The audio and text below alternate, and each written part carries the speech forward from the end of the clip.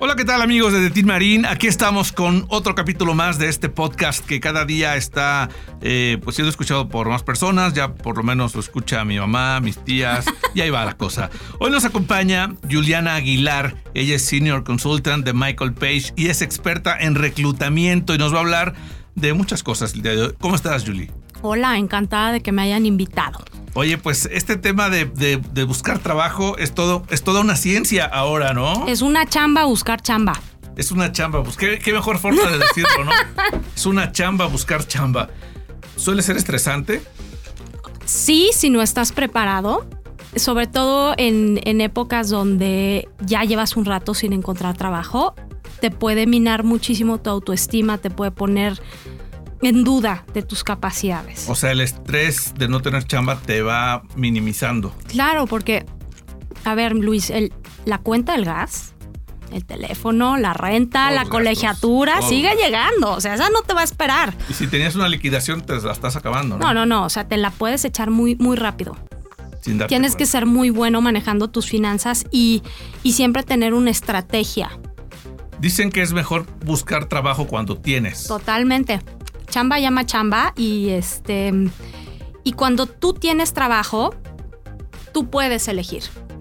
Cuando no tienes trabajo es mucho más difícil por todo lo que acabamos de decir. No que no puedas elegir, sí puedes, pero tus opciones van a ser mucho más limitadas. Oye, platícanos un poco acerca del tema generacional. Espérate, ¿de cuál? ¿De la nuestra o de la nueva? De la nueva generación. Hay muchos rumores y mitos. Muchos. Y voy a empezar con la defensa de mis millennials. Ok. Y antes de que nos escupan y me insulten en el podcast, yo creo que los millennials, Luisito, son una generación que necesitamos particularmente en este país. ¿Por qué? Porque son una generación contestataria. Y tú y yo fuimos educados a la chancla, al te callas si no me contestas, al te aguantas, al no pidas mucho. Tenemos otro mindset. Nosotros fuimos educados para obedecer. Y los millennials para desobedecer. Para desobedecer y ser contestatarios. Como dice mi mamá, el tema es que hablan porque tienen boca, ¿no? Y les falta un poquito el fondo y se van mucho por la forma. Pero sí creo que era este brinco que necesitamos. ¿Por qué? Gracias a los millennials hoy tenemos horarios flexibles. Hoy podemos exigir otro tipo de condiciones laborales que si nos hubiéramos seguido en nuestra generación no tendríamos, por ejemplo. Entonces sí creo que estamos en un momento a nivel mundial de muchos cambios y las generaciones es importante que empiecen a ser mucho más autocríticas y que empiecen a valorarse y que empiecen a defender sus derechos. ¿Este tema generacional es mundial o es solo de Latinoamérica y de México? No, es mundial. O sea, este tema tiene que ver mucho también con tus culturas, ¿no? Particularmente la cultura mexicana es una cultura subordinada. Y eso tiene sus complicaciones a la hora de buscar chamba y a la hora de la relación laboral, porque no nos sabemos vender. Nos cuesta mucho trabajo hablar de dinero. El dinero es un tabú. Among todos los que tenemos, ¿no? Pero el dinero particularmente es un tabú. El hablar de nuestros logros está mal visto. Este tema de los cangrejos y la cubeta y tiene que obedece mucho al tema de pues fuimos una cultura que al ser conquistada se le rompió el espíritu y esto ha permeado en el ADN de los mexicanos. Yo lo veo mucho con estadísticas. Creo que algo importante es, yo solo me dedico a reclutar perfiles que están en ciertos sectores. Yo no veo todo. Yo veo solo e-commerce, digital, medios y educación, que son como los de la nueva onda, ¿no? Okay. Diría mi mamá. Entonces, este tipo de perfiles requieren otras competencias. Y regresando al tema de la cultura, sí estamos viendo un choque cultural porque de todo el porcentaje que yo hago de colocaciones al año, el 80% son extranjeros. Cállate los codos. Qué fuerte. Uh-huh. En nuestro propio país. El 80% se lo llevan extranjeros. De estos puestos. Ojo, yo estoy hablando que también solo recluto perfiles senior, es decir, gerentes senior, directores para arriba. Esos son los que veo yo. Las posiciones abajo sí las siguen ocupando mexicanos, pero los puestos importantes que toman decisiones en una compañía, no. ¿Cuál es la diferencia entre un millennial mexicano y un millennial japonés, por ejemplo? Yo creo que los dos obedecen a este tema de la gratificación instantánea. Es un poco esta bonita frase que dice, no, es que ahora los niños salen como con otro chip, son más inteligentes. No es que sean más inteligentes, es que desde pequeños estuvieron en un ambiente donde tuvieron otro tipo de estímulos que tú y yo no teníamos. Tú y yo salíamos con el diablito a la calle a jugar, la bici, y los niños salieron con un iPad. Eso hace que tu cerebro desarrolle otras áreas. Entonces, evidentemente, y también el tema del tipo de educación. A ti y a mí, chanclazo y te calles y te sientas, y hasta la fecha de mamá me echa la mirada 3:14 y me cuadro. Hoy en día los chavos, ¿cómo le contestan a la mamá? No, sí, está cañón. Los berrinches, y les dan todo para que se callen. No estresarlos o para entonces, que no se traumen. Justamente, eso me obliga a que tienen un tema para la gratificación instantánea. Y tienen muy poca o cero tolerancia a la frustración, lo que les va a traer un problemón en la vida. Eso te podría decir que es un común denominador de los países. En cuanto a diferencias, el nivel de exigencia. Otra vez la educación. En Japón es un país muy tradicional y altamente exigente. Desde chico tú tienes una calificación que vas perdiendo. Naces, pon tú con un 100 y vas perdiendo conforme vas avanzando en la vida. Y esto también hace que tanto suicidio, ¿no? El hecho de que no seas aceptado en cierta universidad. Aquí si no las aceptan en la UNAM, pues te van a otra y o se ponen a hacer nada o se ponen a trabajar, pero no es un deal breaker, no te trauma. No te trauma. Habrá casos que sí, pero no es la generalidad. No, y esos son como las principales, los temas del compromiso, la lealtad, los valores. Te podría decir que es una de las diferencias importantes. La visión del mundo también. Al ser los japoneses, al venir de una cultura completamente disciplinada, estructurada, de honores, versus la nuestra, que pues la disciplina diferente. No se nos da, ¿no? Oye, ahora el tema de que, estamos en el tema millennials, el no tener hijos tan a temprana edad como fueron otras generaciones pasadas, es ventaja a la hora de buscar trabajo, ¿no? Sí y no, depende qué estés buscando. Okay. O sea, yo para un empleador, ¿cómo funciona eso? O para un reclutador. No podemos generalizar, depende mucho de la posición y depende mucho de hacia dónde tú como candidato quieras orientar tu carrera. Yo no te podría decir que es una ventaja que no tengan hijos y es una desventaja que tengan, pues es ridículo. O sea, no, creo que sí, por ejemplo, si es una posición donde esta persona tiene que estar viajando el 80% de su tiempo, pues sí voy a buscar candidatos que no tengan inclusive familia. O sea, no familia de papás y eso, sí, porque hijos. Oye, le voy a arruinar, o sea, lo van a divorciar o la van a divorciar o nunca va a ver a sus hijos y va a terminar renunciando porque eso te va a pesar. Entonces, en ese tipo de empleos probablemente sí busquemos personas que sean solteras y que no tengan hijos o lo que sea. En otros no. En otros yo necesito, el ser padre te cambia la vida, te abre la mente a otras responsabilidades. Te hace más responsable. No, bueno, duda. O sea, se te viene el mundo encima. Y tú sabes que pase lo que pase, tú no puedes dejar de faltar de traer el pan a tu casa. Entonces, eso te hace ser mucho más responsable en otras áreas. No estoy diciendo que los solteros no lo sean, porque yo conozco gente sin hijos, soltera, que es, hiper responsable. Por eso no generalizo y no soy a favor de generalizar, pero sí veo también las tendencias, ¿no? Las personas que tienen familia buscan mucho esa estabilidad, buscan mucho tener un paquete de prestaciones que los proteja. O sea, alguien que tiene familia va a buscar que si ellos faltan, su familia esté protegida.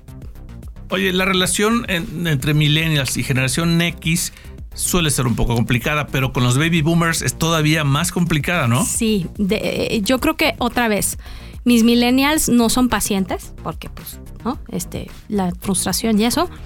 Y los baby boomers no terminan, y no todos, porque mi abuela de 80 y tantos años skypea, mi vida. Oye, qué ella padre. Skypea, Oye, la súper. reina del Skype, y así besos para todos, ¿no? Eso es padrísimo, sí, claro. Y ella se conecta y WhatsApp y habla con sus clientes y qué onda, cómo estás, y mira, te mato. No, ella en reina, ¿no? Pero todo también depende mucho de tu carácter y de lo que quieras. Hay gente que, imagínate que te cuesta entender. Ayer vi justamente un video en LinkedIn y lo compartí de un nieto con su abuela, ¿no? Las dos generaciones. Y el nieto le está enseñando en el teléfono cómo se hace una videollamada. Y la cara de la señora no daba crédito. Lo que estaba viendo, ay, mira, se ve, y se tocaba la cara porque no entendía lo que estaba pasando. Entonces, creo que este es un proceso de acompañamiento. A mí se me hizo, es un ejemplo muy hermoso de cómo dos generaciones pueden convivir. Ese nieto que te lleva de la mano y que te ayuda a entender este nuevo mundo, y toda la experiencia, porque pues eso es algo que, o sea, la experiencia que tienen los baby boomers jamás la vamos a poder tener de pronto un millennial, ¿no? O sea, los años de vuelo, los tropezones, las competencias, la resiliencia, la sabiduría que han desarrollado a través de todo esto es algo que es invaluable. Fundaron muchas empresas, les tocó ser de las generaciones fundadoras de muchas empresas. Sacaron al país de recesiones, o sea. Les tocó, por ejemplo, el cambio en lo que se dio en los 90s, cuando se abrió México a las empresas transnacionales, ¿no? Que llegaron todos a nuestro país y que siguen llegando. Cambios de gobierno, o sea, de unos a otros, evoluciones de tecnologías. Ellos vieron el mundo cambiar. O sea, a mí se me hace súper interesante el tener este tipo de conversaciones de cuéntame a través de tus ojos qué es. O sea, tú estuviste, cuando este país empezó en su revolución, digamos, mucho más industrial en cuanto a temas de laborales, y ves hoy que hay coworkings, home office, que llevan al perro, que andan en chanclas. Cuéntame desde tus ojos qué es esto, qué lectura le das, qué ves. ¿Tienes alguna cifra de qué porcentaje se sigue contratando todavía gente mayor, digamos baby boomers, mayores de 55 años? Mira, otra vez te tendría que hablar de mi sector. En mi sector es mucho más difícil. No es imposible, pero es mucho más difícil. Porque mi sector es de tecnología. Okay. Y es de nuevas tendencias, y evidentemente esto se da en nuevas generaciones por tema nato. Tienes que ser un muy alto directivo de un SAP, de un Oracle, para seguir y haber estado toda tu vida en ese sector como para seguir ahí. Pero si no, va a ser muy difícil. He colocado gente de 50 años, por supuesto. Hay oportunidades laborales, sí, pero sí te podría decir que en mi sector podría ser un 5%, que es muy poco. Okay. Pero también lo que les digo es, seamos abiertos. El mundo cambió y también las formas de contratar a la gente cambiaron. Y esto tiene que ver mucho con el tema de la legislación laboral. A ver, ninguna empresa se va a aventar a contratarte full time porque te tendría que pagar una pensión, ¿no? Claro. Nadie te quiere pensionar. Entonces, sí, hay que ver lo real. Estemos abiertos a otro tipo de esquemas de contratación. Puedes estar contratado a través de un outsourcing, por honorarios, o sea, una serie de cosas que tú sigues teniendo tu ingreso y hasta te conviene más porque ahora sí toda la lana es líquida. Claro. No hay descuentos. De tantas cosas, ¿no? Exacto, que ves tu recibo y dices, ya no quiero vivir, ya mejor me voy. Pero pueden haber esquemas muy interesantes, y yo creo que las compañías sí necesitan tener estas figuras que sean o sea, tradicionalmente en nuestra cultura, bueno, en el mundo, ¿no? O sea, la nuestra en un inicio, se honraba a las personas mayores, y las personas mayores tenían un lugar en el consejo donde eran consultados, por su experiencia, su sabiduría. Eso necesita seguir pasando, porque de pronto vemos organizaciones unicornio donde está bien padre que todos los que trabajan ahí son de Stanford, de Berkeley, de estas Ivy Leagues universidades, que todos hablan 17 idiomas, viajaron por el mundo, pero no dejan de ser kinders Montessori de niños peleándose por una lonchera porque tienen cero inteligencia emocional. Eso es un tema muy complicado. Entonces, cada vez que pongo este ejemplo, todo el mundo es así de, sí, yo trabajo ahí. Necesitas tener estas figuras que le digan, no, mi vida, si vas por ahí te vas a equivocar. Sí. Yo ya fui por ahí y tenemos que ser mucho más cautos con el riesgo. Sin duda. O tenemos que arriesgarnos. Sin duda. Y bueno, resumiendo este capítulo, Giuliana, bienvenidos los Millennials a las empresas. Siempre. Aprovechemos su actitud, su forma de ser. Y por supuesto los baby boomers deben seguir teniendo un lugar ahí y ellos adaptarse, entonces. Es que tenemos que entender que debemos de ser diversos en todo. En todos. En todo. O sea, la diversidad no solo es en temas de género o de preferencias sexuales, es en todo. En el círculo social que tenemos, es en pensamiento, es en laboral. La diversidad nos suma, nos ayuda, nos abre la mente, nos invita, nos hace receptivos a entender el porqué y el para qué de las cosas. Nos invita a ponernos en el zapato del otro. Podremos no estar de acuerdo, pero entonces debemos de respetar uno al otro y aprender a convivir y a sacar lo mejor. Todos tienen algo bueno. ¿Y el consejo que le darías a la generación X? ¿Seguir preparándose? Muchísimo. Competencias. Me preocupa más, honestamente, en temas de mexicanos, los soft skills, o sea, las competencias blandas, que las competencias técnicas. O sea, inteligencia emocional, liderazgo. Exacto. Hablar en público, ¿no? Por ejemplo. Claro.